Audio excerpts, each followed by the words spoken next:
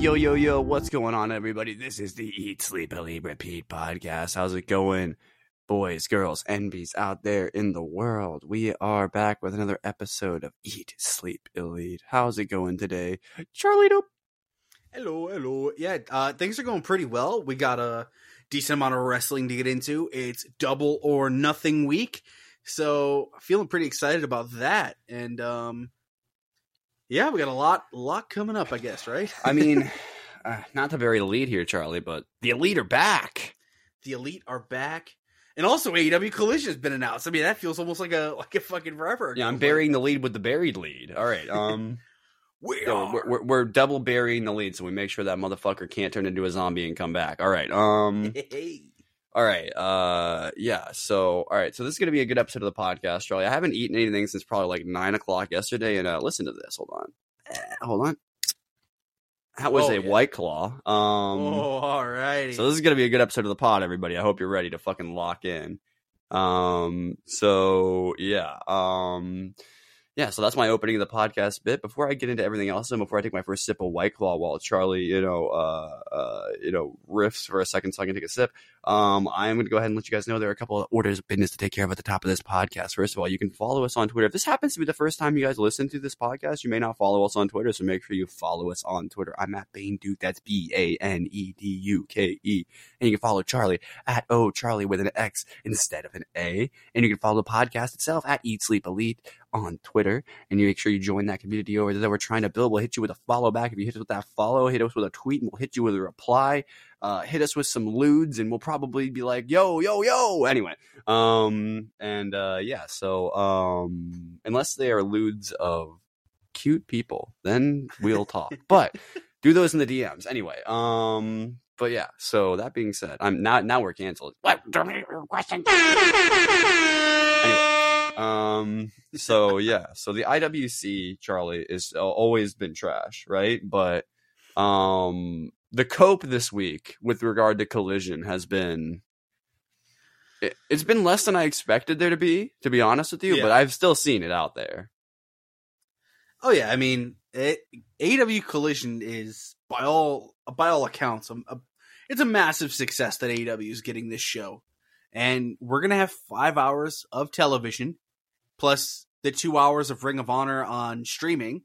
So there's 7 hours of wrestling this week. Do you think that Ring of Honor deal, do you think Ring of Honor will not be included? Because I could almost see, like, since it is under Tony Khan's auspice, that they would want that on Max as well, but maybe he's got to deal with whoever owns. It sounds like it's Ring of Honor. Of today, maybe in the future, if Ring of Honor is doing really well in like 2 years, maybe they bring it all in. But it sounds like as of today, it's entirely separate. So I see what you did there. Bring it all in. Anyway, anyway, I mean, we'll probably talk more about that when we get to TK's big old announcement about it, and we'll have more to say about that and what actually he didn't announce when we get to that part of the show, probably. Because that's a pretty big part of this. But I just wanted to hit that at the top of the show because it feels like it's the biggest thing that happened this week, right? That and the Elite coming back together. I mean, what's bigger than that? I mean, other than like what's going on in the Super Juniors right now, which we'll also get into. Which I'll let everybody know right now. We're not caught up on. We failed. We failed you. We've not caught up on everything, but we're gonna catch up on it either. I mean, we probably could watch an episode tonight, right? And then the other one tomorrow. Before the next podcast, we'll be talking about the finale of the Super Juniors, and we will be all fluent with it. We will have we'll have seen everything. I mean, we've seen most of the matches at this point. We just got a little fucking sidetracked. All right, it happens sometimes. There's a lot of wrestling going on, and we try to keep up with AEW more than anything. So. Yeah, because it's our thing. So exactly. But that being said, there's actually one other thing that I forgot to mention before we move into favorites and stuff like that, which I'll be leading us off on this week, which is this is double or nothing week, as Charlie mentioned earlier. So we'll be doing a big chonking amount of podcasts this week. So if you're a fan of mine that follows me both on the podcast and on my Twitch TV / the Duke of Derbs, I might stream less this week because of this. This is usually what happens on these weeks is I end up streaming a little bit less because we have 3 episodes to record this week. We have I guess 4 if you count this because we're later in the week. So we'll have this podcast out this week. We'll have the Eat Sleep Lead out. We should have that on Friday night, right? And Saturday night will be predictions. And then Sunday will be reactions. So, if you're interested in any of those things, make sure you tune into those episodes of the podcast. The other ones will be classified as ESE minis, as they usually are. Pay-per-view reviews are like what, usually 20-30 minutes for us. So, you know, depending on the show, we've had hour and a half long pay-per-view reviews before for like Full Gear 2023. The reviews, you never know. It's however that show goes, but absolutely. Predictions, we try and keep it short and, you know, sweet for short, everyone. Sweet, to the point, get it done. And by the way, those of you that saw everyone doing their mock drafts for AEW Collision this week, make sure you go check out ours if you haven't already. That's back in your podcast feed a week or two. We did one first. We were there first. Get on our level, Sean Ross Sapp. So yeah, Sean Ross Simp. Anyway, so Nation. You know, he really has been Sean Ross Simp since he brought in Denise Salcedo, hasn't he? Anyway, anyway, that being said, that's gonna get me canceled. All right. Anyway, so yeah, that being said, though, I don't think I missed anything, Charlie. Did I? Did I? Remind me? I think so. We are good to roll into. Would you say we're all gooch in the hooch? All gooch in the hooch to roll into some favorites of the All right. Round one, fight. Anyway, so we're starting off with some very strong action here. Not New Japan strong, but Roddy strong in a Falls Count Anywhere match with Chris Jericho, who, again, Charlie, when was the last time Chris Jericho had a bad match? Like, it's been a little bit. I think it's been since like this time last year or something like that. Like, maybe even, do we have to go all the way back before he started with Eddie?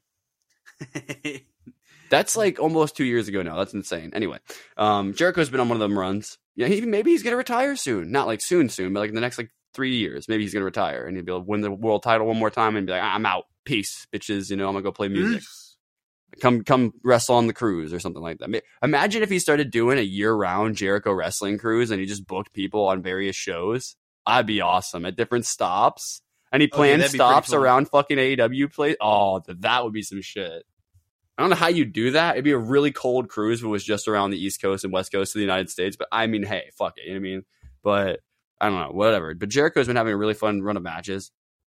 Falls Count Anywhere is a weird stipulation for me. Like, I usually like it tacked on to like another kind of stipulation match. So if it's like Extreme Rules, if we're going to do that, we might as well throw Falls Count Anywhere in there sometimes too. But as a match in and of itself, they don't always hit for me, you know, because it's usually more about going backstage and messing around with the arena, which, I mean, whatever. It's not as compelling to me as watching them wrestle in the ring a lot of times.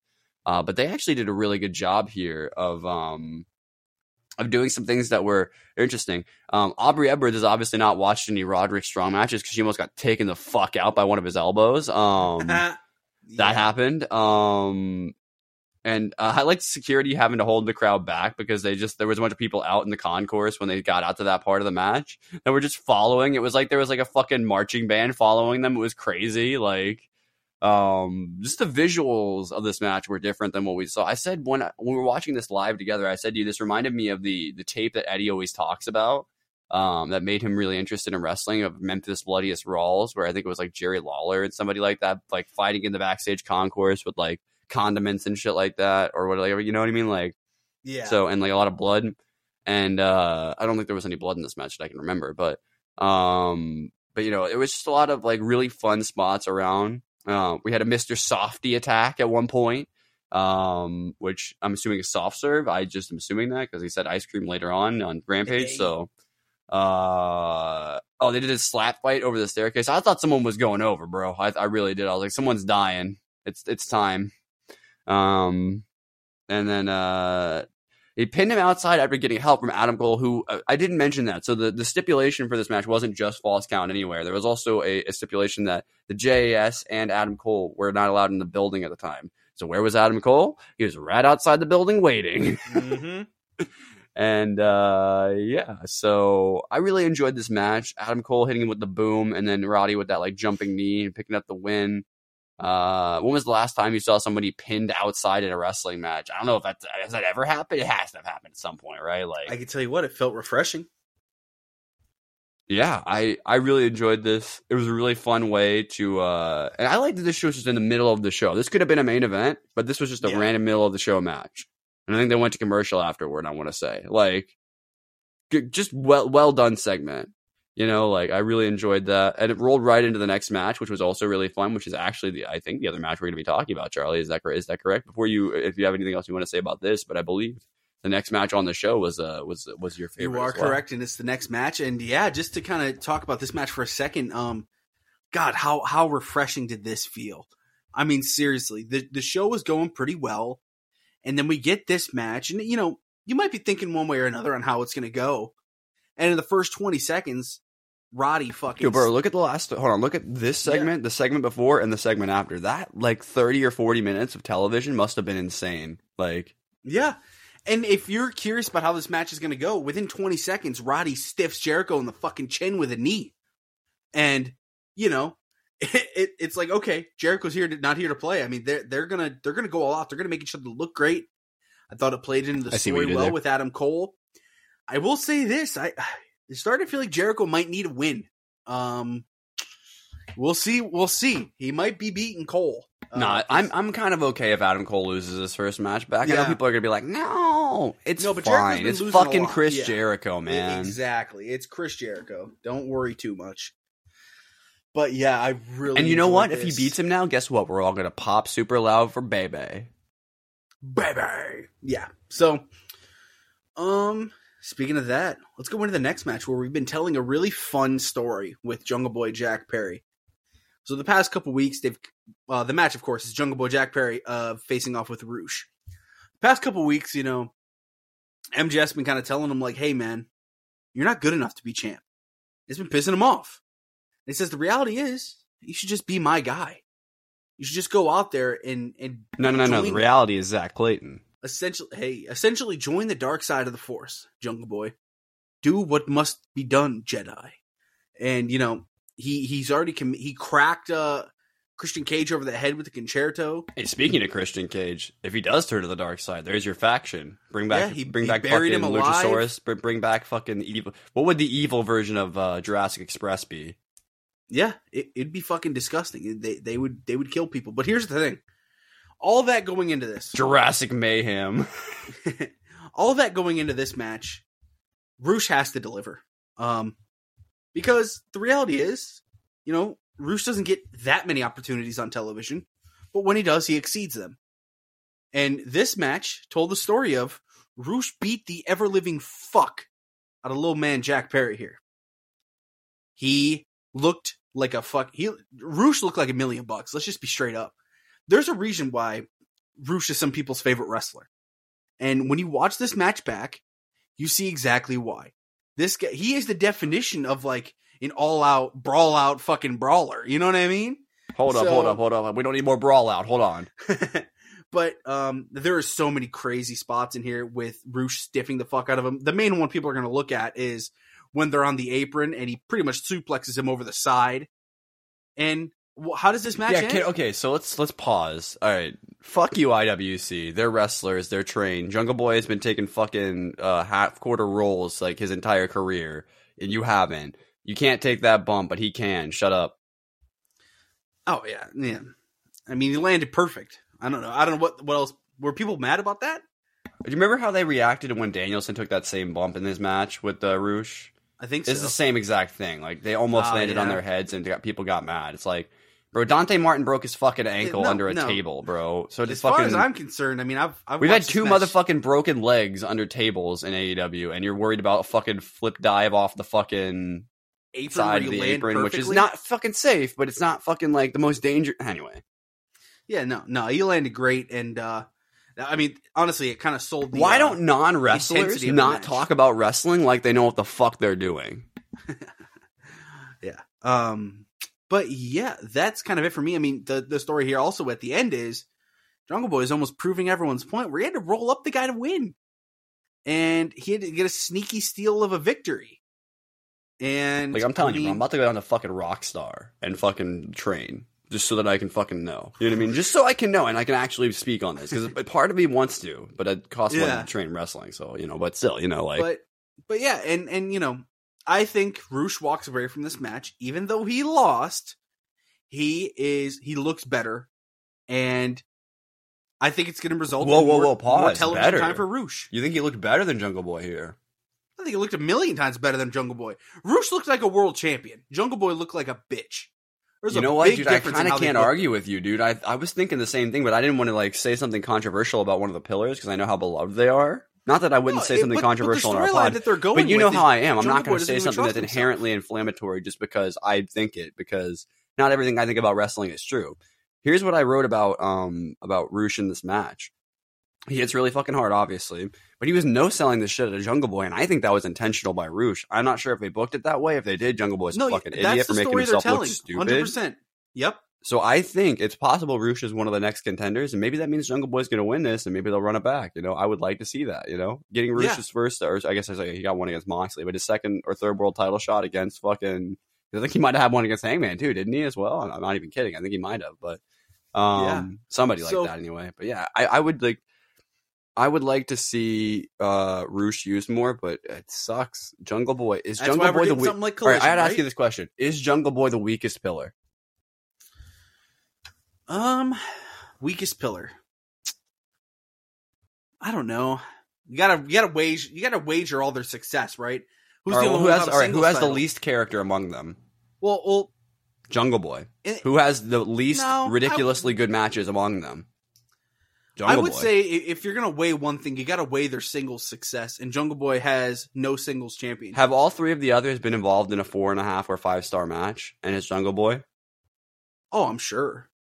I think all their matches have been 4 and up, but in the sense of MJF's a world champ, Darby's a 2-time TNT champ, and Sammy's a 3-time TNT champ. Jungle Boy's been a tag champ, which even though I think tag wrestling should be considered world championship wrestling, we all know it's not, you know? Well, there's a difference between winning a tag belt and winning a singles, and Jungle Boy has not won the singles. So I think as of today, yes, his stock is the lowest. That can change. Is that the reason why he has to win then? Does that tell us what's happening? Yeah, I don't know. I mean, it's something I really haven't thought about too much with, when we get to our predictions. Oh, I haven't even this weekend. Let me just say now, a spoiler for both of our predictions. I don't think either of us are not picking MJF. Yeah. But the fascinating thing is, I think if you were going to take it off of him, this is the match to do it. Yeah, you could. You very well could. Yeah, but let's jump into what happens after this. All right, no, hold on. Before we do that, I do want to say one thing. Because we're doing the thing that I like to do where I harp on a point because I find an interesting conversation bit. And it ends up taking up more time than it should on one of our favorites. But I'm rolling right now, so just deal with my meanness for a second, Charlie. But if Jungle Boy is the weakest pillar, right?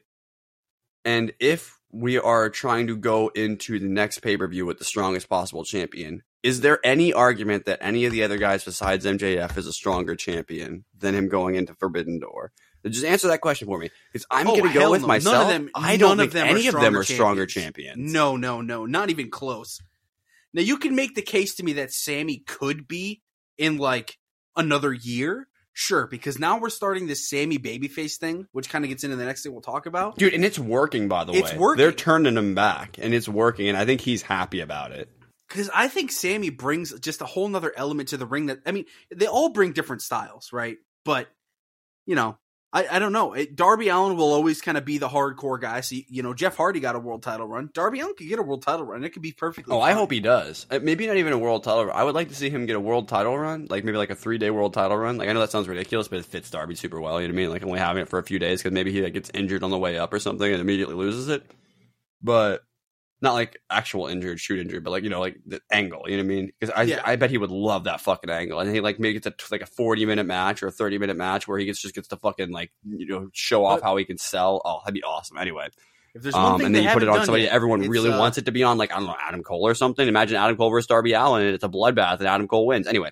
There's options, but as of today, I still don't see anyone else. I think MJF is the strongest champion, bro. I think that's the reality. I didn't mean to derail what you were about to have us go into, but I just thought that point popped into my head and I thought I shouldn't let it go because sometimes I do on these shows and I just, I never get back to them.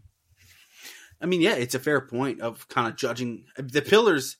There's a reason that perhaps all their segments together seem to be dropping in ratings, There's a whole rabbit hole you could go down with this thing and really like. Maybe we should do. Would you want to do like a 20-minute breakdown of the pillars and compare them to our pillars? And instead of doing the Pillars of Chaos episode, what if we did that and we compare? Breaking down AEW's pillars, and we could even talk shit about our own pillars and be like, yeah, these are what, and then we can actually like maybe at the end of that show try and establish who are the 4 core people of AEW that we without would be done.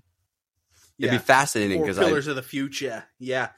But after this match, we kind of alluded to it, but Sammy and Darby came out to help Jungle Boy getting beat down.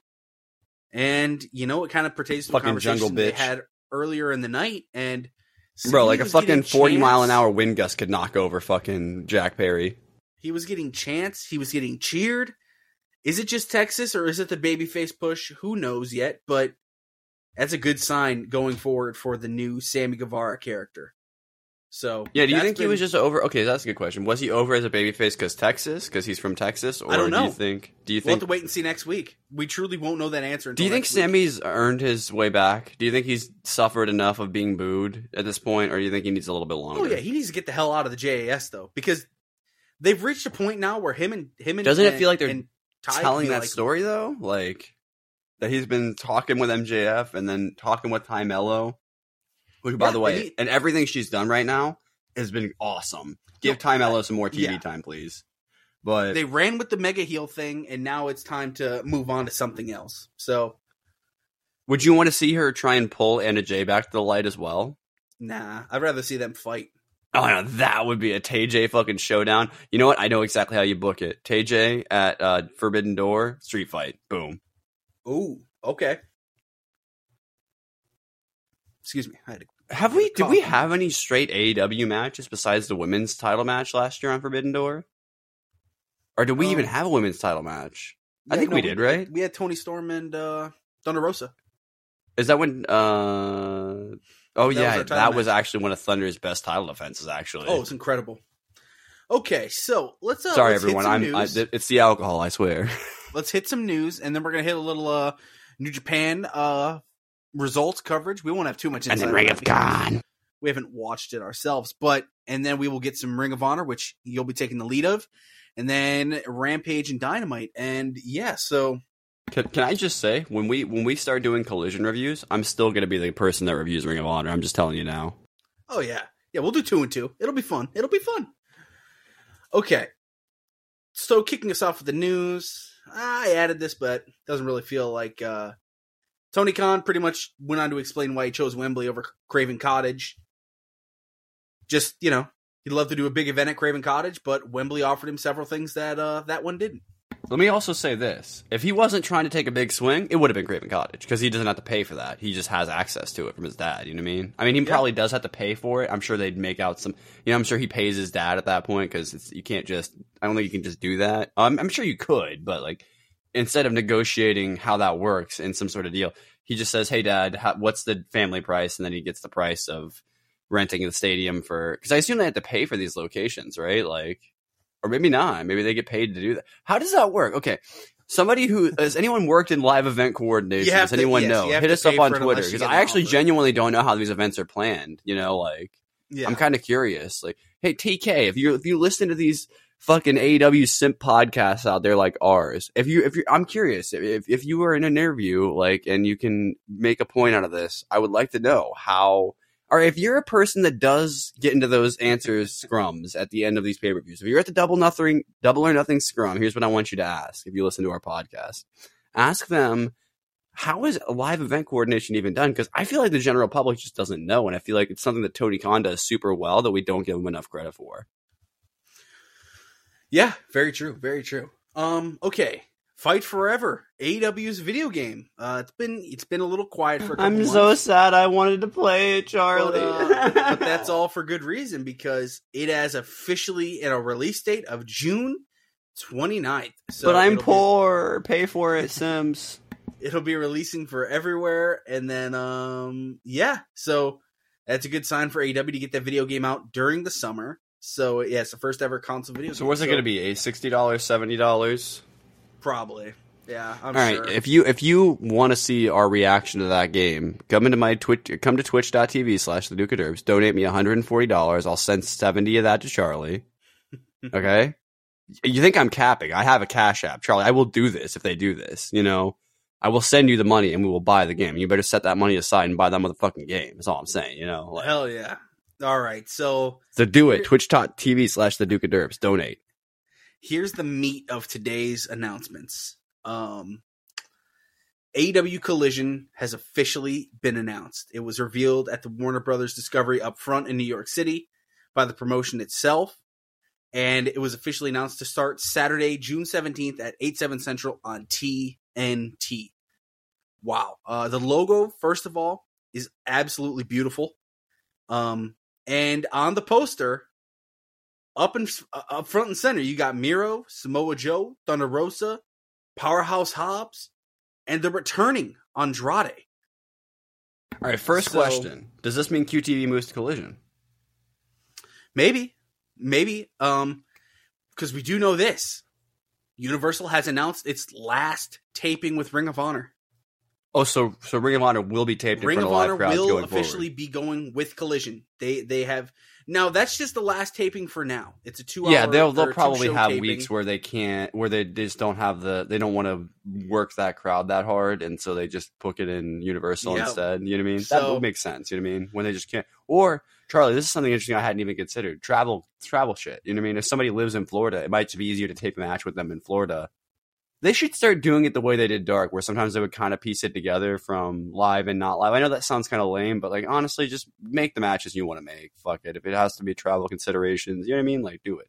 Do it, Tony. Book it, Tony.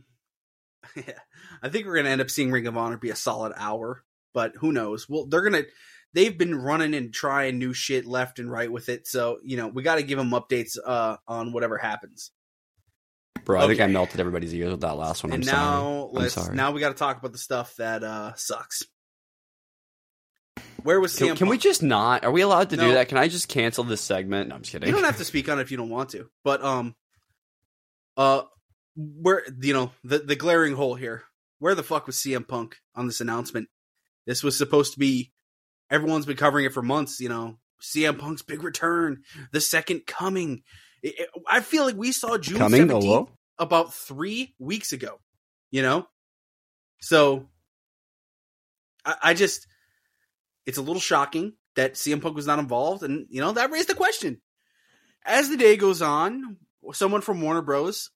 Mentions, yeah, Punk's not involved with the show. And everyone's, of course, like, all right, bro, I gotta say some things. I'm sorry. I don't mean to interrupt you. No. Yeah, but, fucking, you all know, I'm the CM Punk guy on this podcast. I said from day one, the only reason I came back to wrestling was this man. Because I love CM Punk. CM Punk is my guy. He has been my guy since, 2008.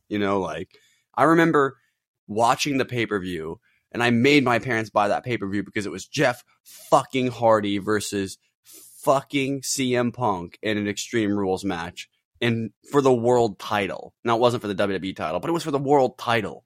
And to me, that was the biggest, craziest match I never thought I'd ever see. And they had a fucking banger of a match. And then years down the road, CM Punk versus, I think, Jon Moxley is the thing that brought me back to wrestling because I saw the segments from that feud and I was like, bro, you can't be this good in this late of an age of wrestling. Yeah. And he came back. And it was glorious. And he had match after match after match. He gave us a pillar in Lee Moriarty. I'm sorry, I'm saying it. We would not have even looked at Lee Moriarty if CM Punk hadn't. You know what I mean?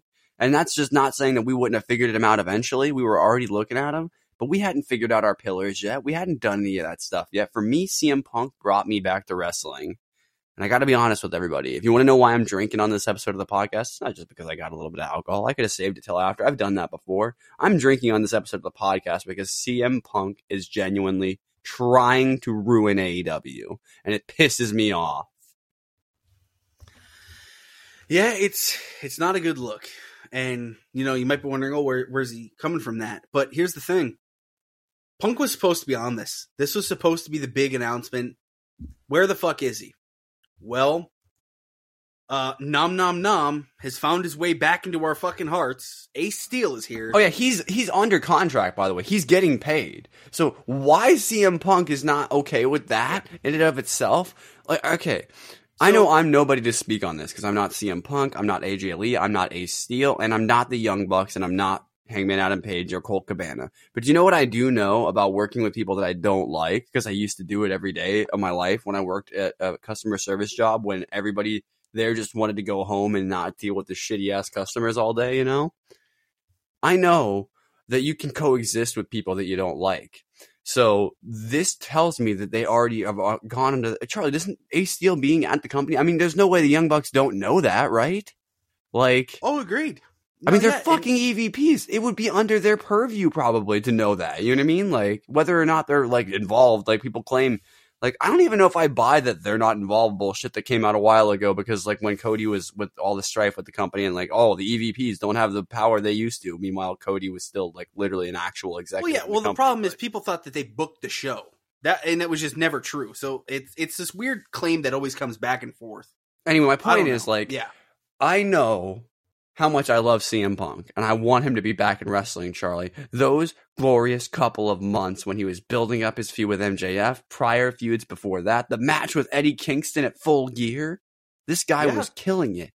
Even his run with Jon Moxley, despite all the bullshit about Rocky 3, is you know, which I still haven't seen. I haven't seen Rocky 1, but I don't care. I guess I fit right into that CM Punk demographic then, huh? But anyway, you know, like, I love CM Punk, Charlie. He's my favorite wrestler in the world, besides Bryan Danielson. And I don't think he's ever coming back, and it hurts me. You know? It hurts me like when he left for 7 years. Yeah. It will, you know, hopefully he does come back, but, you know, the Ace Steel thing, just to put what the information is as of right now out there, it sounds like, as we all have covered, Ace Steel was publicly fired. He was, I think, the second or third person ever publicly fired from AEW. And it was a big deal. It's the only one fired from the Brawl Out from All Out. And from what we're hearing, Tony Khan allowed Ace Steel to work remotely with Punk on his return to Collision. Sounds like that wasn't good enough. Well, let me be clear. Do I think CM Punk is unreasonable for wanting his guy that literally went to war for him back in his corner when he comes back? I don't think that's unreasonable. What's unreasonable is that he wants that guy back after what he did. Yeah. I'm not saying that Ace Steel should never be allowed back in an AEW building. Maybe he should be eventually. But I think, at least for the comeback time, he should maybe stay remote, at least until shit cools down a little bit, you know? Because it seems like it's still red hot, especially based on... And guys, I gotta tell you, IWC, you gotta calm down with this drama. Because the more you heighten it up, the more it gets back to those guys. And do you really think all of them are sitting around right now being the best of people saying, you know, I could genuinely believe Kenny Omega is doing this, but the Young Bucks are spoiled rich kids, so you know what their attitude's going to be, you know? So I don't care if they're the best people in the world. They genuinely probably feel wronged in this instance. I wouldn't blame them if they did, but I'm saying, like, you know what I mean? Like, so... And I also heard somebody else's point recently, which is that just because you say... when you're like an injured wrestler that's like and this is something Cornette said, but like, and I didn't even consider this, Charlie, but like, I think it was pretty well known backstage that he was probably, I mean, maybe they didn't know he was hurt after that match, but they did essentially attack an injured guy, you know, like essentially, I mean, really, you know, like even if he started it, yeah, I guess it doesn't really matter because unfortunately when those guys throw the first punch and start biting, yeah, you're going to fight back. I'm not saying that they weren't justified in fighting back, but they also did. I mean, Can we all at least agree that if they hadn't shown up in the first place, that they could have possibly resolved the situation better, and instead they decided to be hotheads and run into his fucking locker room? I mean, that's the thing. We weren't in the room. I'm saying, like, even if it was a peaceful, cordial conversation and Punk escalated it, there was hot fucking blood when he came out of that fucking dressing room. I'm just going to ask you this, Charlie. If me and you, we've never really argued. We've gotten into a few tiffs, but we've never really argued at all. But if me and you had just gotten into a massive fight, like, if I had just, like, gotten into, like, if I had just gone, like, say we lived in the same, like, we don't live close to each other, but say, like, I was down in where you live, I won't say where it is for, you know, to protect you, but, you know, like, say I was down where you lived, and we just got, into like some sort of like, we had some sort of like building tension for a while. Mm-hmm. And I talked some shit about you on my stream or something like that, right? Like, would you show up to my door and be like, yo, what's up? No, but you would probably text me and be like, yo, what's going on? And then try and resolve it peacefully before we meet up and start throwing fists, so I think there is something to be said about cooler heads could have prevailed here. It's a bunch of fucking athletes that are clearly hot-headed, and maybe some of them are on roids. I would never put it past the Young Bucks. I mean, they did have to go up to heavyweight, right? And CM Punk, straight edge. Look, anyway, I mean, how do you look like that when you're straight edge? But he thought he was untouchable, and he found out real quick he wasn't. And I think that's going to change. But you know who Punk else thinks they're untouchable? Too. And I think this needs to be said, Charlie. I think the Young Bucks and the Kenny Omega think they're untouchable too. I don't think so. The fact that they got suspended, even though Charlie, they got to come back. I know he was injured, but like he could have like at least been like it felt like what it feels like right now as a scorned CM Punk fan is that CM Punk has been put in this position where he can do nothing besides say things, and it's always going to come off as a bitter fucking person who's like left out because of the way the Young Bucks were able to come back. I'm not saying you should have kept them off of TV the entire time. AEW would have died 1,000%. But I don't know what, like, shit just hit the fan in the worst way possible with Punk getting injured and then the brawl out happening. And if that's the ending of CM Punk's career, it's going to be the most disappointing thing that I've ever seen as a wrestling fan. CM Punk's press conference is going to single-handedly stain his career. And we're seeing the repercussions still. He wasn't on this announcement. Like, that's the bottom line is that he fucked up, and who knows why. As we've talked about before, these guys have massive, massive egos. Do you want me to say the thing that I don't think any CM Punk fan wants to admit, but I'll be the one to admit it? You know what I think it was? Pressure. Oh, sure. I mean, the reality is, when he first joined the company, all those guys were hanging out, posting pictures together, going to remember the AEW ride along with Britt Baker, Bryan Danielson, and whoever the hell else was in that? Like, that was fun. I don't know. It's he goes into companies and shit happens, and it's just unfortunate. And we're not taking that stance because he worked in Impact and was fine. You know what I mean? Like, I'm not sure that Ring of Honor is a good example because there's people from the Ring of Honor time that don't like him, right? Like Kevin Owens. But the reality is, if CM Punk does the press conference like a normal human, and then afterwards maybe goes and talks to the guys, this never happens. You know what he needs to do though, and Charlie, unless he comes back at Double or Nothing, I don't think we're going to get this soon enough before it needs to happen. He needs to go on a press conference and apologize. Yeah, but his ego will never let him do that. That's the problem we always keep running back to. And I genuinely believe, I certainly know the Young Bucks are godly men, so they believe in forgiveness. I don't know what Kenny's disposition is, not that it matters, but I'm just saying I know religious people generally believe in forgiveness, I would like to think that Kenny is a level-headed enough person to know the match that he could have with Punk is one of the biggest matches in AEW history, So they all know it, and it's unfortunate because I think the egos of everyone is not going to let it happen because none of them are going to apologize to each other, and it's just the same cycle that's going to continue. And I think, and you know what? Fuck anybody else that disagrees with me. I think Hangman Page should apologize to CM Punk.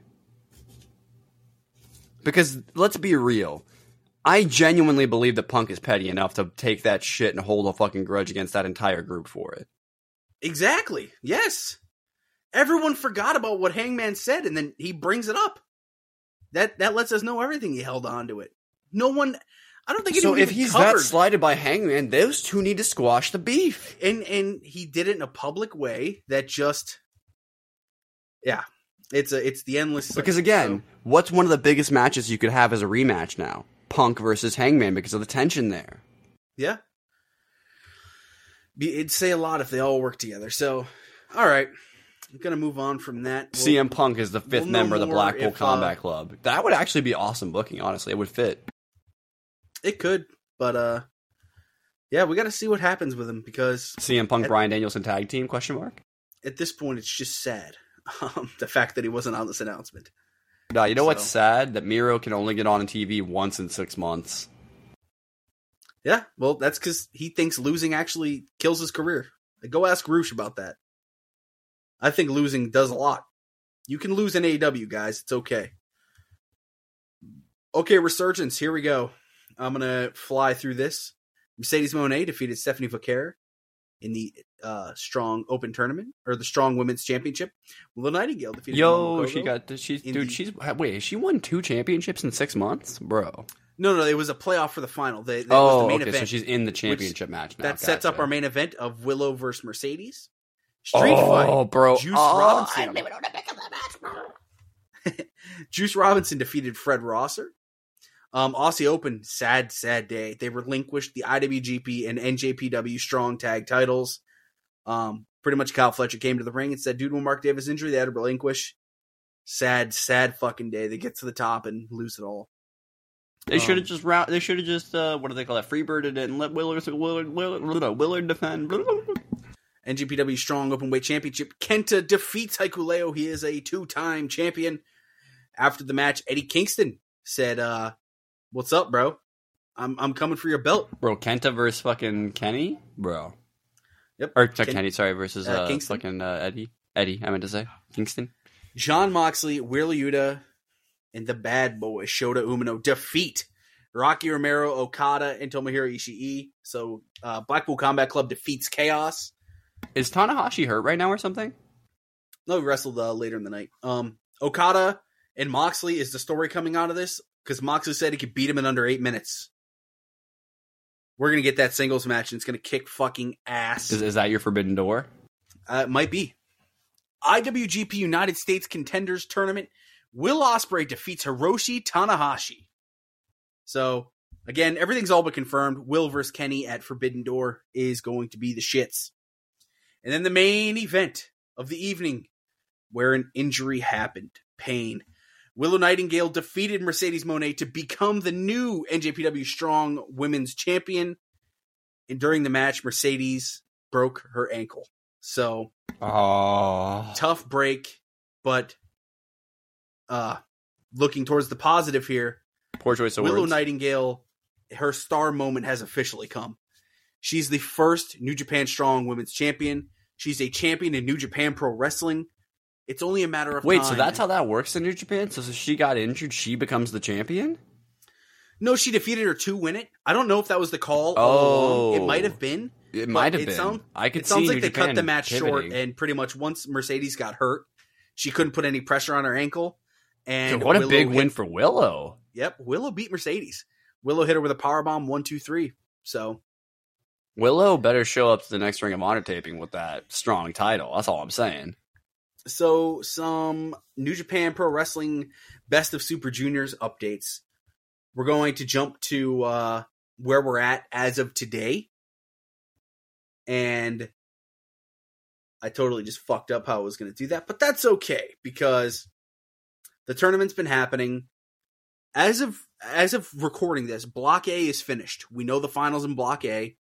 And then Block B is getting their finals tomorrow. So probably by the time you guys are listening to this, you'll have seen that if you wanted to. But yeah, which show? We have shows 8, 7, 6, and 5 to talk about? And 4. Okay. I won't go through them all. That's all right. Next week, we're going to do we'll make a list of our favorite matches from the Best of Super Juniors and kind of talk about them. And we'll have some fun with that. But you're going to have to help me with that because there's so many matches. Oh, yeah. And so basically where we stand as of right now, the Best of Super Juniors, the updated standings, the B block, you have Master Wato, Yo, and El Desperado all at 12 points. Robbie Eagles at 10. Francesco Akira, Clark Connors at 8. Kevin Knight, Dan Maloney at 6. Yoshinobu Kanemaru at 4. And Bushi at 2. So most guys are knocked out. It's a battle for top 2. And then, this is kind of a spoiler to me. I did not know this, but New Japan, the A block, we have our finals set. On top of it, with a 7-2 record, Mike Bailey finishes with 14 points. He is A1. And to the surprise, I think, of all of us, Hiromu Takahashi did not make the finals. Teton, with 12 points and a 6-3 record, is A2. So, Mike Bailey and Teton are your two guys advancing out of the A block. And I can tell you right now, their match together... The first match they had, like last week or whatever it was incredible. Fucking incredible. My favorite Teton match ever.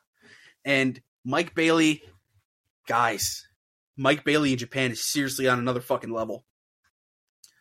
If New Japan isn't like making a deal with Impact to get this guy for like the next 6 months, they're fucking idiots. They need to book him at Dominion for this title.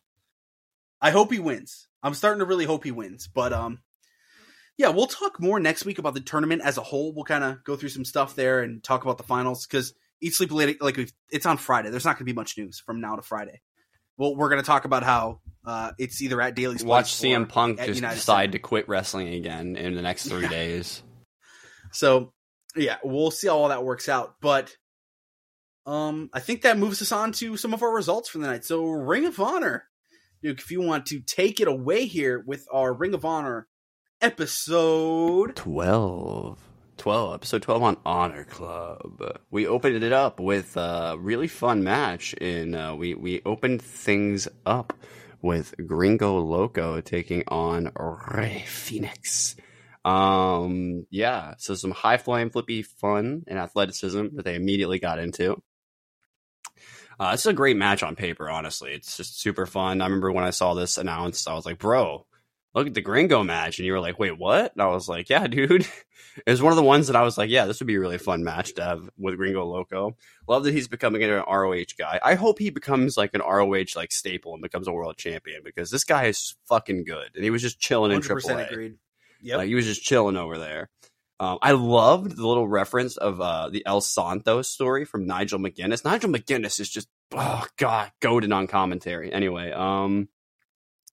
they hit my favorite named move ever, which might be the Frankensteiner Driver. That was a fun name for a move. They had some really good near falls. It had a slow but like really good pace. They got some dueling chants on a Ring of Honor Universal show. So, you know, not Universal, a Ring of Honor Daily Place show, you know what I mean? So I mean, say Universal, whatever the fuck, I don't really care. At the taping, they got them to chant legitimately. Great. Oh my god, the Canadian Destroyer off the second rope, what a spot! Gringo Loco is a freak, dude. And then got the win with the twisting cutter. Did Phoenix? The Wing In the next segment made their Ring of Honor debut later on in the show. They did like a little thing saying like, "Hey, we're the Wingmen. Look at us. We're the Wingmen." Maddie Renkowski took on Willow Nightingale. With some beautiful musical silence from Caprice Coleman. Crowd was with this match. It was short. It was good. We need a Babe with the Power t-shirt merch team. Get on that. Ring of Honor merch team, work your ass off, please. We need a Babe with the Power shirt. I would buy. Would you not buy a Babe with the Power shirt? I totally would. I'm in. Book it. And have it be like the, like the wrestling silhouette image of the move. Have her be doing the move. You know how like when she gets them like halfway up, she kind of brings them down. Have it be in that motion. I feel like that, like the Nike swoosh logo. You know what I'm talking about? Like the Nike Jordan. Sorry, I should say logo. Yeah, we can make that. It could be sick looking. We had Christopher Daniels and Matt Sydal taking on Zach Clayton. Who the fuck is Zach Clayton? And Cole Carter, who was sleeping with the fishes. So that's a little blast from the past offense from Daniels and Sydal. Everson, I know Caprice Coleman didn't intend this like this when he said this, but my new insult for Cole Carter is that he's a creator wrestler. He looks like a wrestler he's making 2K. He really does, though. Damn it. Combo power slam move was interesting, and they got the win with the best moonsault ever. We had a little promo package for the Kingdom versus Andretti and Darius Martin in the street fight / the fight without honor later on in the show. So that was a fun segment. All these Kingdom versus Andretti and Darius segments have been great. Actually, every Kingdom segment has been great. We had two of my favorite recent Ring of Honor Women's Division editions, which is what I'm just going to call them until Tony Khan like literally calls me and says, "Hey, they're not on the roster. Shut up." So we had Lady Frost taking on Miranda Alize, and they went right after it, man. They wanted to have a match here, and they didn't get a whole lot of time, but they took their opportunity and they ran with it, which I like. I like both of them. I like that they both went after each other with their big moves right away, trying to get a quick win. Because they're in my head, Charlie, the story they're telling there is that they're all trying to step their game up and just get those quick wins as quickly as possible because how dangerous Athena is, and they know they got to end it quickly or they're going to get destroyed. So I like her moonsault being called or whatever the move that she hits. I'm not entirely sure off the top of my head what it is. Being called the temperature drop. That's a good move for Lady Frost, and Lady Frost picks up the win with it. So, Angelico and Serpentico of the SAP took on the Shinobi Shadow Squad, which, for those who don't know, is Eli Isom and Cheeseburger. I'm surprised they didn't call them Shinobi Shadow Squad. They used the music. They just didn't call them that for some reason. Yeah, I was a little surprised by that. No, whatever. Maybe they don't have the trademark yet, maybe, for the new Ring of Honor? Not sure. They called them that before, I thought, but maybe they just want to come up with a new name. Nigel roasted Cheeseburger's style a little bit. They had a nice sequence with Eli Isom, which I think I always write whenever there's an Eli Isom Cheeseburger match. I'm like, Eli Isom's just good. And then weirdly, not that I was expecting Shinobi Shadow Squad to win here, but we got a Navarro Death Roll win for Angelico. So I guess Angelico and Serpentico are going to get some wins on Ring of Honor. I guess, sure, why not? And the next match, this was a really fun match, Charlie. It was our main event of the evening. Sorry, not the main event of the evening. I'm retarded. Anyway, and yeah, I will use that term because I saw the discourse around this week. So the only reason I'm doing that right now is because, so this is a side thing. So I saw there was this discourse about using that word in the VTuber community recently. And this is my stance on that. Yeah, I immediately regret saying it just now because it just totally slipped out and I'm totally canceled now. So anyway, but yeah. So don't use that word because there are neurodivergent people out there that probably won't like it. So yeah, just to prove my point, I did it. No, all right. Anyway, let's just cut that out. No, I'm just kidding. Imagine. Have we ever cut anything out of the podcast that we didn't like? Probably not, right? No, it's just unnecessary crap at the end usually. Yeah. So, if everybody wants to cancel me for that, fair enough. I went too far anyway. But yeah, so Zack Sabre Jr. took on AR Fox. I love the nod to Sabre from Nigel. There was a little comparison made between two British technical wrestlers by Caprice, and Nigel was like, yeah, I like that comparison. So it's almost like Nigel's admitting that he's better than him. So, I don't know if that's true. I'd have to really go to a deep breakdown. Probably Zack Sabre is, but I just had to really do a breakdown of it because Nigel's early career was really good, But good stuff. The styles mixed up well here, which, when you have a high flyer and a technical wrestler, that doesn't always exactly work out, but AR Fox has enough of a good base as a wrestler that doesn't particularly matter. The pace of this match had a good build of some drama to it. We got some joint manipulation by Sabre. Ultra Brain selling from him as well. The swapping of the ankle submission into the combined stretch muffler with as much torque as he had on that submission at the end. Yeah. That might have been the craziest finish I've ever seen to a match. There's a vibe from these Sabre matches that it sets the tone, man. I also did forget to mention this was for the New Japan Pro Wrestling Television Championship. I should have mentioned that as well.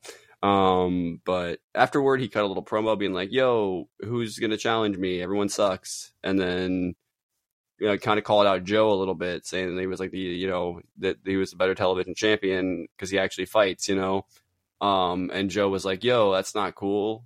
How dare you? And then remind me exactly what happens again here. Who was Matt Sydal and Christopher Daniels? That's right. I couldn't remember who it was because I was like, really them? But yeah, so Sydal and Daniels come out and they challenge both of them. And so now there's going to be a tag match next week. So we're running back the Wardlow storyline with Samoa Joe, but this time on Ring of Honor with Sabre Jr. I believe in both guys more than I definitely believed in Wardlow and Samoa Joe as a tag team. So, it's one of those crazy tag teams you wouldn't even think they'd put together. So it'll probably be awesome. But holding my breath. But I'm sure the match that the two of them are going to have is going to be insane. So maybe is that a Forbidden Door match, do you think? I really hope that's not the match they're hoping for Forbidden Door because I think everybody and their brother wants Danielson, right? I'm thinking they've already done it, and I don't know that for a fact. So I don't know. The Joe versus They might have Sabre already match? had the match. Yeah. It could be. It could be like the last Ring of Honor show before Forbidden Door. They do that. I would make sense, or one of the last ones anyway. But either way, yeah, that was good. One thing I noticed about this show, the crowd actually gave a shit, so that's good. We had the Mogul Embassy versus Dalton Castle and the boy. It wasn't both boys. I forget. Was it Brent in this match? I wasn't even sure. It might have been Brandon. Doesn't really matter. It was Brandon. Okay, I can't tell them apart because they dress so similarly. But because they literally, I mean, they intentionally try and look like the same. Anyway, so only half the peacock on the entrance, which I thought was a nice little touch by Dalton. Dalton's pissed. We had a wash your feet chant. We had a nice little video game wrestling reference when Brandon was getting beat up. They said his body would be all red if it was a video game. Hey. It was a nice little pop on the hot tag that they like dragged out as much as they possibly could for Dalton. You know what I got the vibe of in this match when Dalton and the boys started getting their little sequence in was I felt like they were like Batman and Robin, bro. That's what it felt like to me, you know? Okay. Like when you get those fighting sequences with Batman and Robin where like Batman goes to punch a guy and he's about to get attacked, but then Robin comes in and makes the save. It felt like that, you know what I mean? Like, yeah. Anyway. No, it definitely did. They opened the gates on them, which means Gates Faggoty picked up the win here. Fun little match, you know. I'm glad to see Dalton Castle back on the show. I'm assuming this is going to be a storyline going forward because it's been since the last couple weeks. So we had one of my new favorite trios in the Workhorsemen and Shane Taylor taking on Shaft, Ricky Gibson, and Eddie Pearl. Caprice made an interesting comment about AEW in this that I'm not sure that he will make in the future or that they want him to make. He called the Workhorsemen not very popular on AEW, but very popular on the indies, which is true, but I don't think it does what you think it does when you say that, because I don't think... I mean, maybe Ring of Honor fans don't care, but if I'm a person that hears that, yeah, these guys have been on AEW and they're not very popular, I don't know what that immediately puts in my head, you know, like... Agreed. The phrasing could have been better. He could have said very underrated. I think I knew what he meant. Yeah, I think I knew what he meant, but I think it came across weird. So yeah. Caprice is up and down sometimes. So sometimes statements like that, you can sometimes miss a little bit where it's all right. It was a short match. Did like it though. 10 minutes later, he'll do a great job putting someone else over. So 100%. So nothing against Caprice. I that jumped out at me, and I was like, I don't know if I liked the way that sounded. What'd you think of Shane teaming with him? No, that was my last comment on this. Was that I really like the trio, so I hope they keep them together. Hear me out. Shane Taylor Promotions presents the Workhorsemen. Okay, I'd be okay with that, or I'd be okay if like he usurped the throne and like they both agreed to kick out JD Drake. Nothing that would be interesting. Drake. Like he's the new Workhorseman. I think Henry and Taylor, that could be a fun combo. It could be. They're both really solidly talented wrestlers, and then you could have JD Griffey running singles. Usurps. So, yeah, there you go. We had the Righteous backstage, and it seemingly successfully recruited Stu, at least for 1 week. They're going to get one match, I'm into this 100%. I kind of hope Stu does go with them, because he fits their vibe, he fits their look. Do what? How cool would that be? It would be interesting, and it would kind of fit, because he was already kind of on the outs with the Dark Order, so he's kind of been looking for an excuse to leave them. He only came back because they needed him, you know what I mean? So, yeah. Yeah, all right. I'm in. Speaking of, like, we had a couple of women's matches on this show that were not Athena this week that I actually am really glad that we got a couple of, extra women. And we had the return of Mercedes Martinez taking on Ashley Diambois this week. Mercedes didn't miss a step. She had a great running there was a great running neck breaker hit by Ashley at one point.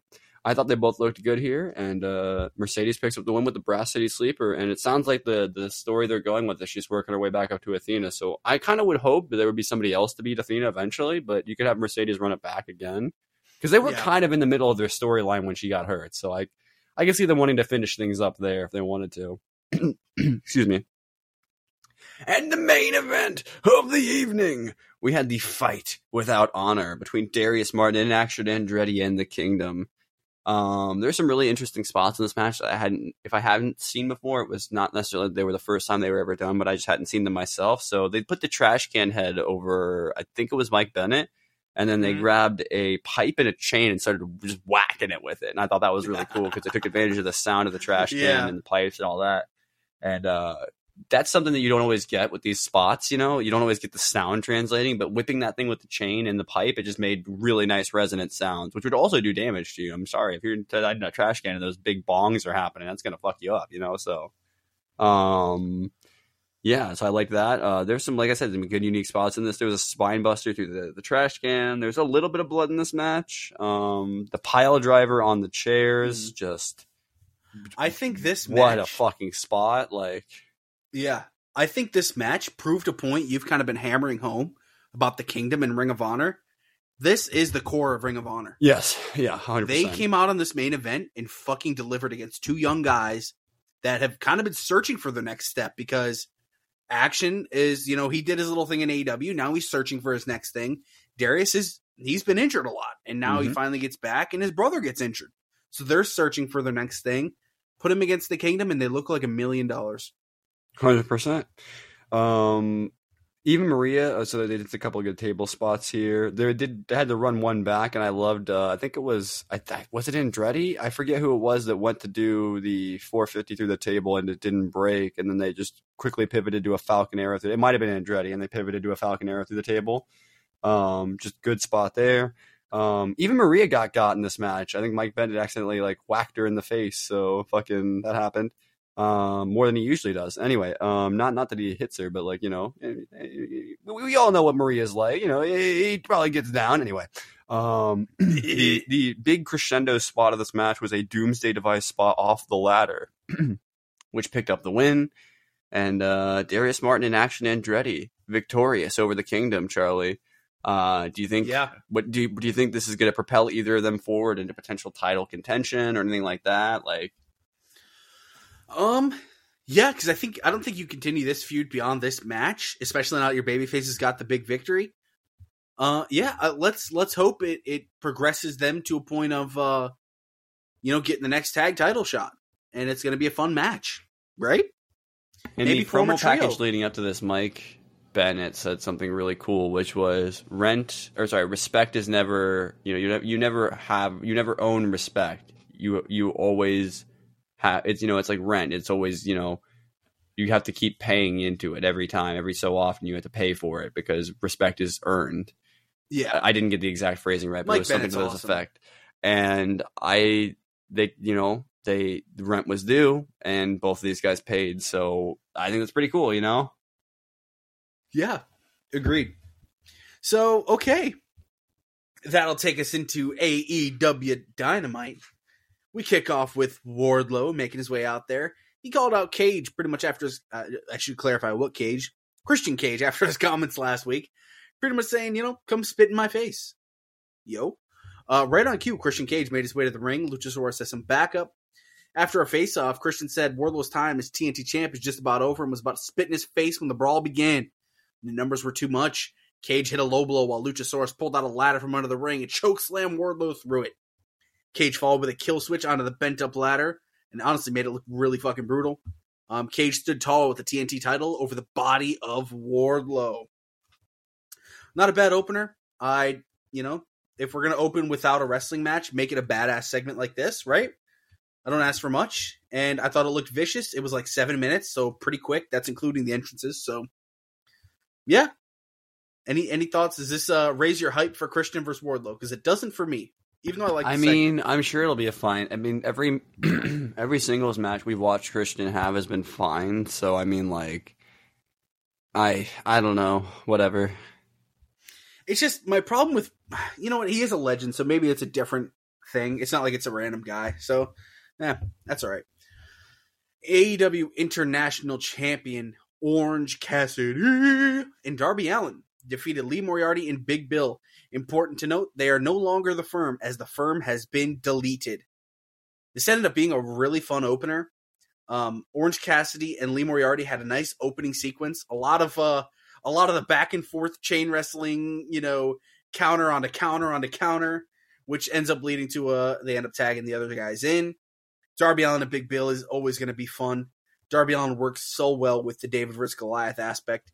That's why if he ever does have a world title run, it would introduce some really fun matches.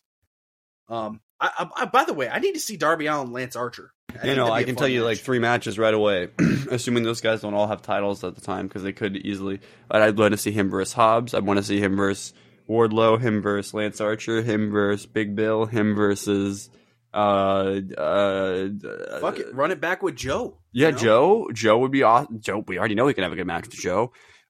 Just bigger guys than him. Just throw every big guy. Fucking Satnam Singh could probably get a good match with that guy. Another throwback being him and Miro. Exactly. So, yeah, all in all, I thought this was a fun match. Him versus Butcher. Him versus what's the guy that was with the factory? Nick Camarado. Yeah. I just gave you an 8-month title reign, like right there. There's a Slumdog Millionaire into a code red on Bill. Lee Moriarty was planted with a beach break and a coffin drop. And pretty much to send a message to MJF, Allen locked in a side headlock on Moriarty and got the pin that way to kind of play off their history. So, fun stuff there. How awesome is that if Darby ever did win the world title, there's like at least 6 or 7 big men that he could just have a match after match after match after match with, and just incredible matches. Yeah, and that's not even counting like some other insane wrestlers. Alex Marvez. He's trying to interview the Young Bucks back in the parking lot. Give him a quick update on Kenny Omega saying he's hurt but he'll be okay. The Blackpool Combat Club is surrounding them. So the Young Bucks pick up their fucking luggage and they throw it at him. And my God, Nick fucking chalked that thing at Wheeler Yuta. They treated him like the young lion whipping boy that he is. It was pretty fucking brutal. So they targeted Matt's arm. Nick was slammed onto a truck. And pretty much the story here is Moxley said the Blackpool Combat Club are the only elite group around here. They walked off with the Bucks left lying dead. Renee Paquette is trying to get a medical update on Wardlow from doctors. Arn Anderson walks up. He's pissed. He grabs the ice pack, throws it away. He's pointing at him like he's shooting a gun.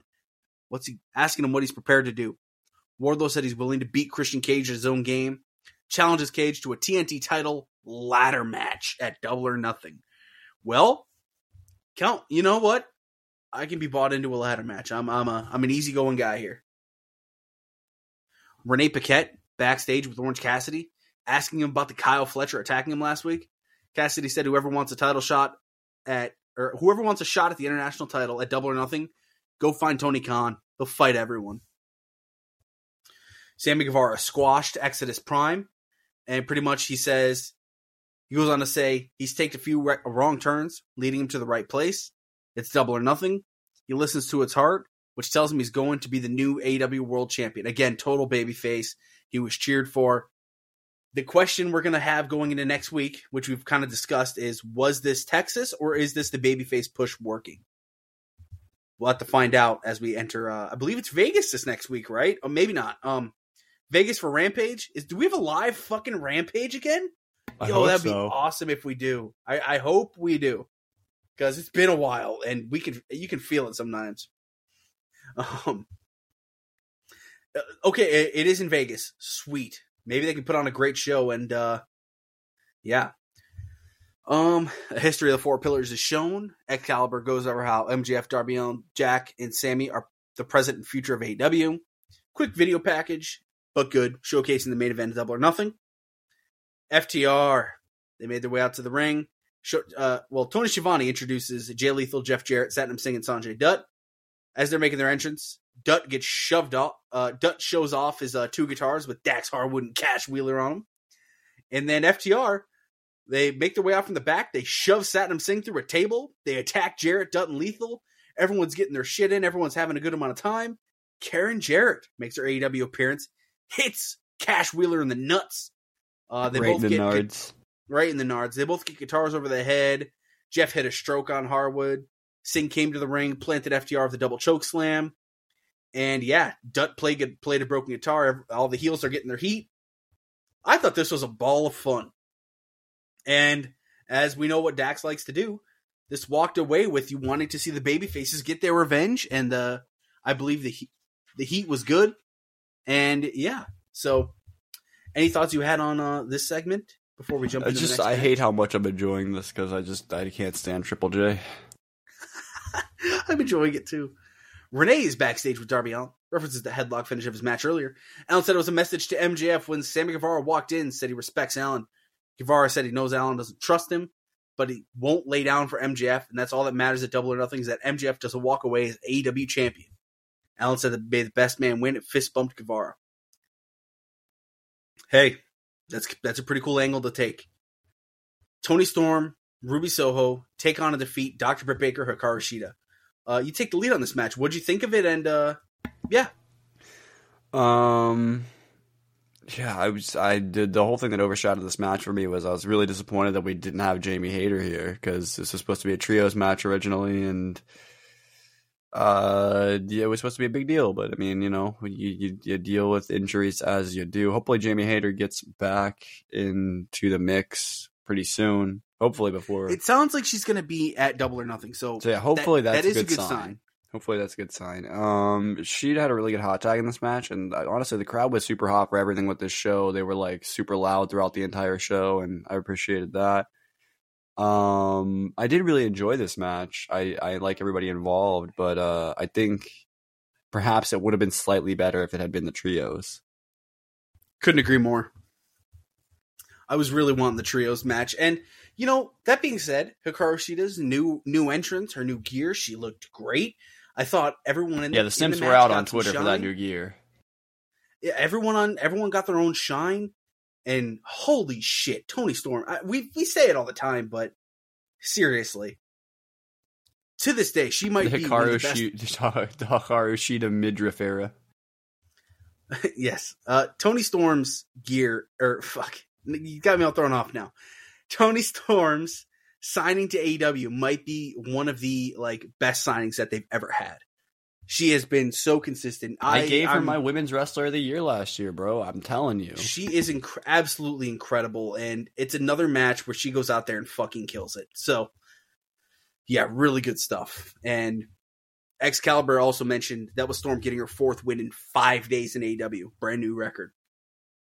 And then she shows up also at New Japan Pro Wrestling Resurgence to be with her husband, Juice Robinson. So Tony Storm loves wrestling, and we love her for that. Renee Paquette backstage yet again with Orange Cassidy. Informs Cassidy since they last talked earlier, 20 men went to Tony Khan's office and answered the challenge. Cassidy said that's a lot. So he'll make it a 21-man Blackjack Battle Royal for the international title at Double or Nothing. Cassidy offered Renee a spot. She politely declined. I also love that he's such a dominant champion that they just let him book the matches now. Yeah, right. Tony Khan's announcement, which we've kind of talked about earlier, it was an announcement about the news segment, but pretty much saying today is one of the greatest days in the history of AEW. They announced AEW Collision. June 24th, it will be in Toronto. June 29th at Hamilton. July 8th, and he said Regina. July 15th in Calgary, and finally July 22nd in Newark, New Jersey. So they announced the next month of shows for Collision. They're got to come out swinging. That first Collision is going to be like the Omega booked fucking show. It's going to be insane. Just we'll have to find out more about it. It'll be a CM Punk booked show. We'll find more about that this next week. So here we go. Renee Paquette. We've talked about the next 2 matches. After the Roosh and Jack Perry thing, Renee approaches MJF backstage after seeing what happened, asking him how he's feeling ahead of the AEW title match, Double or Nothing. MJF slapped the microphone out of her hands and walked away. Yo. I saw something about that wasn't the originally planned thing, but I'm just like, why would that not be the originally planned? Like, what? Yeah, right? What? That's great. It makes MJF, everyone loves Renee, and we hate MJF in character, so it works for me. We saw footage of Jamie Hayter being injured last month by Tony Storm, who was standing by with Renee Paquette backstage. Storm said she's setting records in AEW with 4 wins in 5 days, and she's an entirely different animal in AEW. She challenged Jamie Hayter for a women's title match at Double or Nothing. Woo! I've said before, I think Jamie Hayter needs to win the title back at All In. I don't know if she might be losing it already. We'll see. Switchblade Jay White takes on Ricky Starks in our main event match.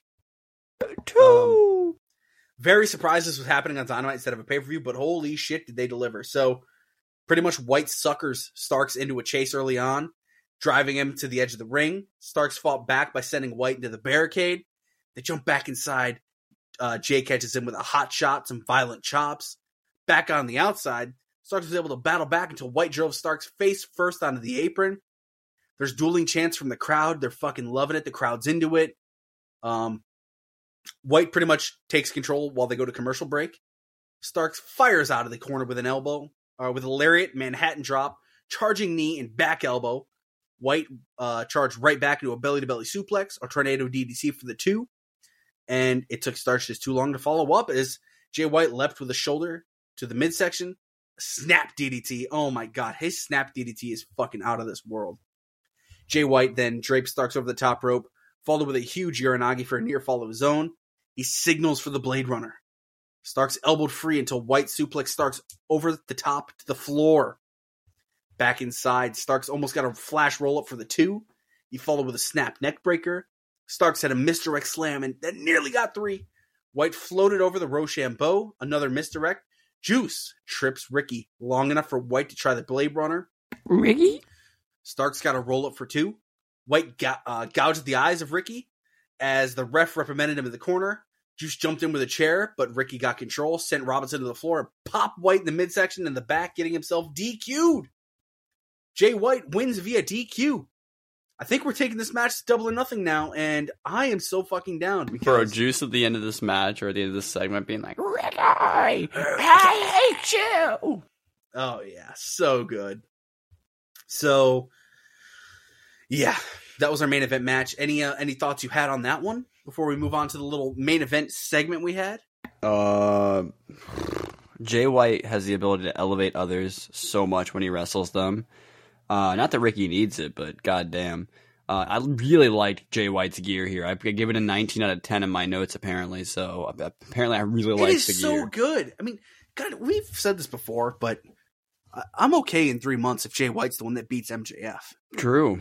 Like, yeah, that'd be big for Bullet Club. We should treat him as a main event talent. We should treat him as the top guy. And I mean, he was IWGP champion like earlier this year, wasn't he? I mean, like, yeah, he was going in a Forbidden Door. So I mean, you know, I'm just saying. Anyway, maybe not really this if year, his but like first recently. feud's Ricky Starks, he goes on, wins the Owen Hart, and then uses that to propel himself to take on MJF. He should definitely be in that tournament, even if he doesn't win it. Yeah, the crowd was just going nuts. They sold like crazy. Ricky had a really nice belly to belly over his head as well at one point. Like you mentioned, Jay had hit one, I think, but they both hit that spot really well.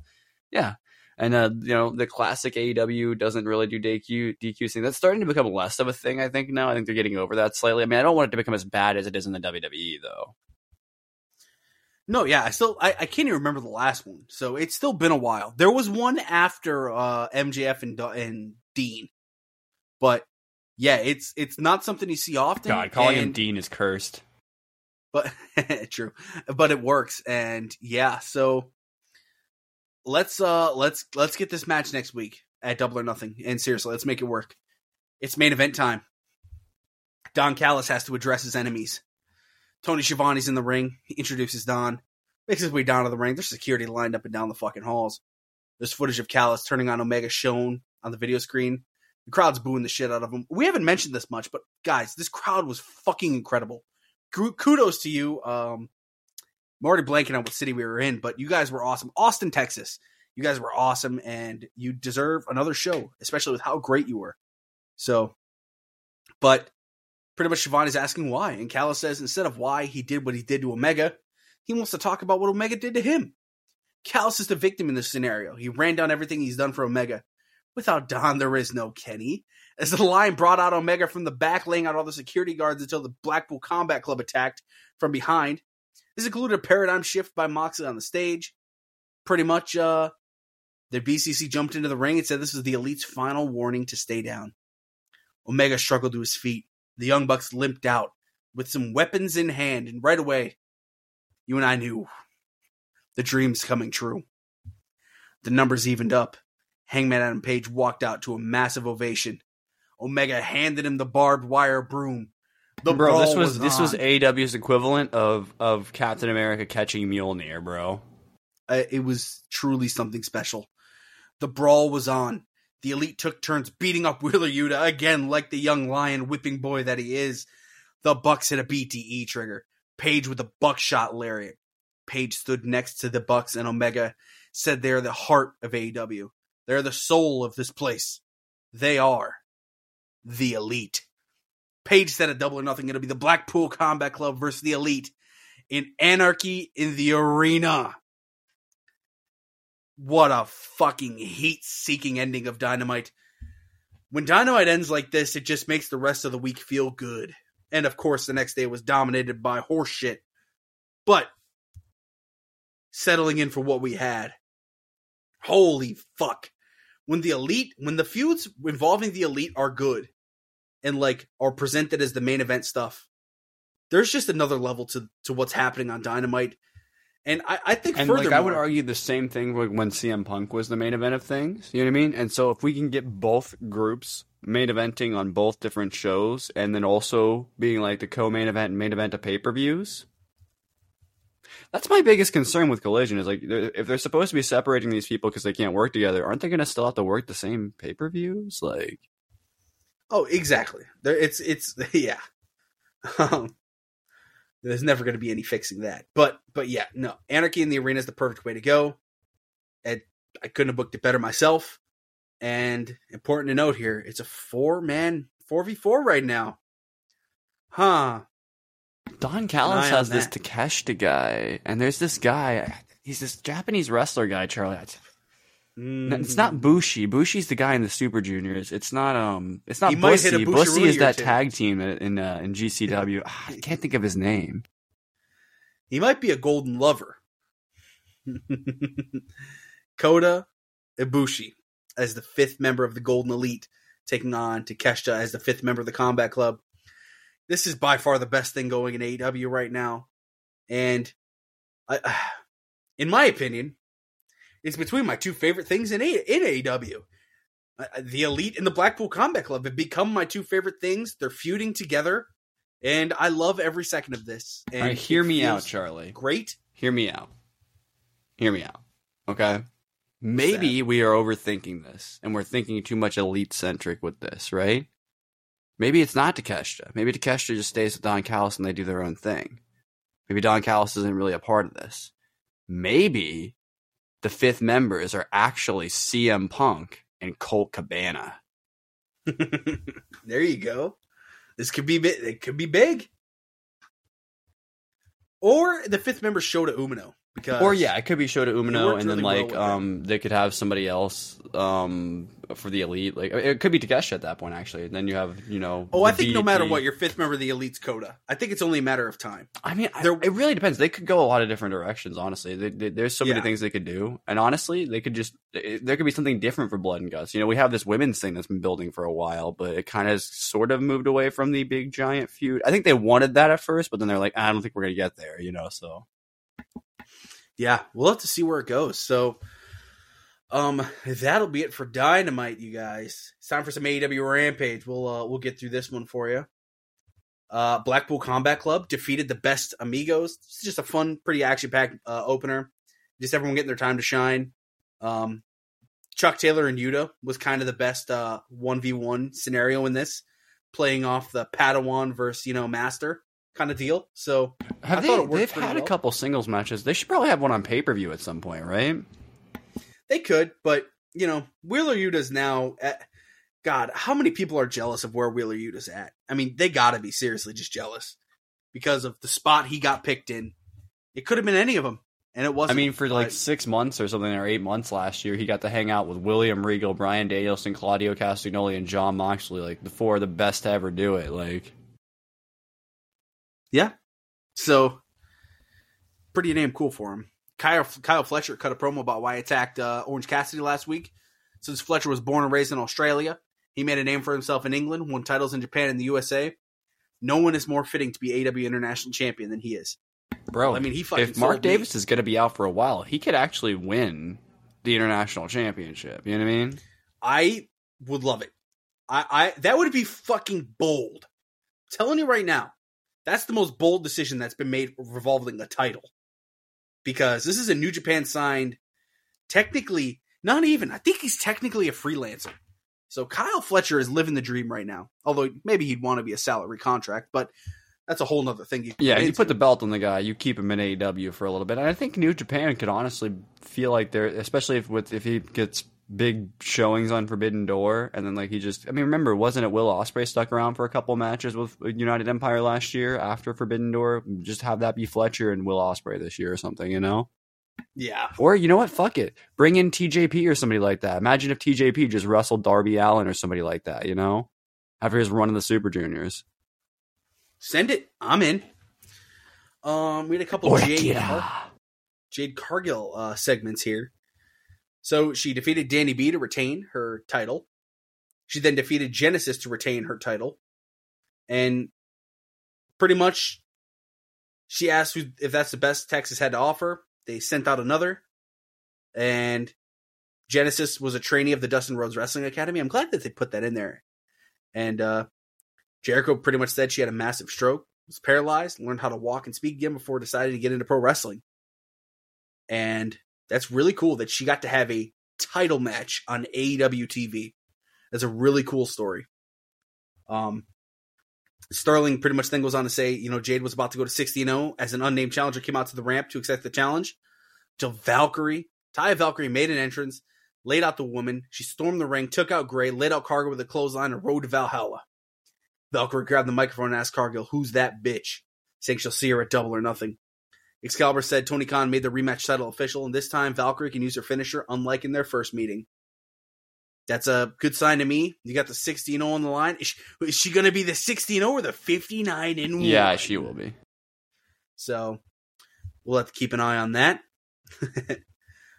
Really cool stuff. The Acclaimed and Billy Gunn defeated the Varsity Athletes. Right, okay. Max Caster's had kind of, I'll be honest, his raps have been kind of mid for a while. I'll just say it, they've been fine. This one was fun though. He said Josh Woods had tiny balls, and Josh Woods was not ready for that. Popped him. Gotta love it. So yeah, pretty fine match. The Acclaimed are the Acclaimed. They're gonna do their thing. QTV. We get QT Marshall asking Eric Solo if he hacked Matt Hardy, which Solo denied. Marshall said that he has them all entered in the Blackjack Battle Royal for the international title of Double or Nothing. Marshall talks about Powerhouse Hobbs being on the poster for Collision and mentions Miro, while Solo and Harley Cameron name drop Buff Bagwell, Blue Meanie, and Tatanka. Marshall said it doesn't matter because on June 17th, the real story begins. Huh. Tony Schiavone was in the ring, introduced Matt and Jeff Hardy and Brother Zay. Matt said it's official. For Double or Nothing, it'll be three of them against the Guns and Ethan Page, with the stipulation being if Team Hardy wins, Matt Hardy gets control of Ethan Page's contract. Jeff Hardy put over the Texas crowd. Page came out to the stage alone. Page said he and Matt have been feuding for too long and that Zay can trust Page, and he and Zay were going to become the Moan event until he turned his back on Page. This was all a ruse as the Guns showed up from behind with chair shots to the Hardys and Zay. A chair is placed over Zay's neck as Page stomped it down onto it. And yeah, I'm sure this will be fun at Double or Nothing, but it's been I feel a like long Ethan time. Page was like 1,000% shooting when he went through all the stuff that he did for Zay. Like, I feel like that's actually like 1,000% true. Yeah, honestly, yeah. So, Chris Jericho and Adam Cole kind of brawl thing. After highlights of Wednesday's Falls Count Anywhere match between Jericho and Roderick Strong. Jericho called Adam Cole a coward and said if Cole was there, he'd beat his ass. Cole appeared on screen saying every week he'd show up and beat Jericho's ass. Jericho said he has lifted the legal agreement of Cole being banned from the building, challenging Cole to an unsanctioned match, Double or Nothing. Cole thanked Jericho and immediately entered the building in search of Jericho. They go to break. After it, Cole walked down from the crowd, sprinted up the ramp, and brawl was on between he and Jericho. Security tried to separate them. Both men broke free at different points during the fight. So, this will be a fun match. Absolutely, yeah. I think, I don't know. I'm surprised they didn't go lights out, but unsanctioned, I mean, it's all the same, right?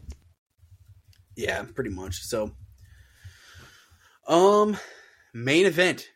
Dustin Rhodes defeats Bishop Khan. Actually, main side note. Is Double or Nothing becoming like not the gimmick match pay-per-view, but like the sort of special match pay-per-view? Because like we're having an unsanctioned match and an Anarchy in the Arena on it. So is that like a thing, or is it just like happens to be that? I think Anarchy in the Arena specifically they're trying to use, maybe it originally was planned for the women. It wasn't going over as well, so they said, all right, they pivoted. This feud was hotter. And they went with this one. Who knows? Maybe the plan was always to win Tony Storm to maybe become champion, or Jamie Hayter to retain. You make a good point, though. We got a 4-way for the title. We got the tag match with a special guest referee. We got a ladder match, a battle royal, your singles match, Anarchy in the Arena, another title match, the 6-man and the unsanctioned. I mean, yeah, it's making a lot of sense to me that this is we're getting a lot of gimmicks on the match card. So hopefully it delivers. AEW usually doesn't do gimmicks unless they're going to, so yeah. With the exception of your exploding barbed wire death matches. God. The Nightmare Academy. Main event Bishop Colin looked pretty good. Rhodes did a great job getting the crowd behind him. He puts on good matches against everyone he competes against. The post-match, Swerve looking like a fucking main event top star. Hit him with the kill shot. Hit him with that kill shot. And that's another match we need to resolve at Double or Nothing. So give me Jay White and Ricky Starks, and give me Swerve versus Keith Lee at Double or Nothing. Let's resolve these feuds. This feud needs to end. It's gone on too long. I love these guys, but we need other directions for both of them. And I thought it was fun. I thought it was a perfectly fine-paced main event. Again, this Rampage is the B show, so they treat it as such. Especially with Collision coming out, it will be the C show. So, yeah. As in, like, seen by nobody? Yeah. Rampage 300K challenge? No. But what'd you think of the main event? And God, how good did Swerve Bishop look? Khan is one of those ones that was on my radar. I remember being one of the first people to be like, yeah, him and Toa, when they first tagged them together randomly on Dark, I was like, yeah, this is actually a team. Why are they not like, why is this not a tag team? Why did you just throw these two together? Now I want to see them. And then they just said, yeah, actually, fuck it. Tony Khan probably thought the same thing. I was like, actually, fuck it. Why did I waste this? Why did I have them lose? Shit, all right, have them win next time, you know? I like Bishop Khan, but of all of the Embassy, he's, I think, got the most upside. And well, other than Swerve, obviously, but you know what I mean, like whatever Swerve, but you know, other than Swerve and maybe Nana as a manager, I think he's got the most upside. And so I'm really interested to see if they have him do more singles matches going forward. I hope they do. The Embassy has Brian Cage do it, so why not give this guy some? He's pretty good.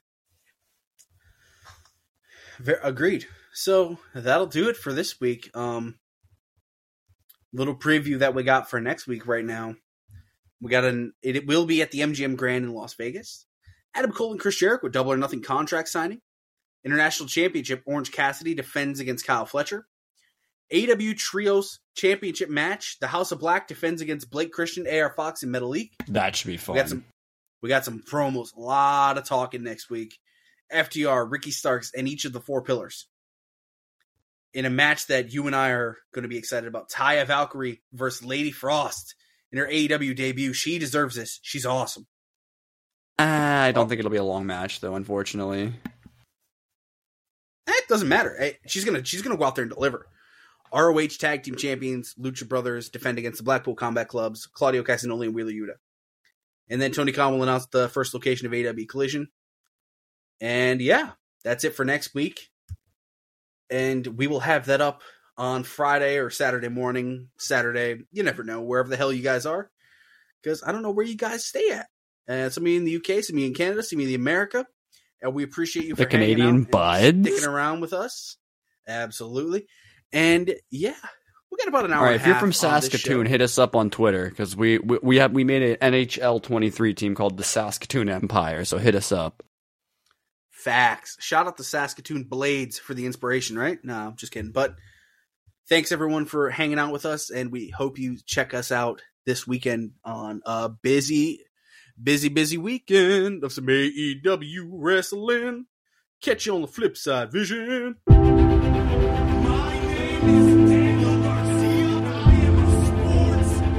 Ricky? What have we here?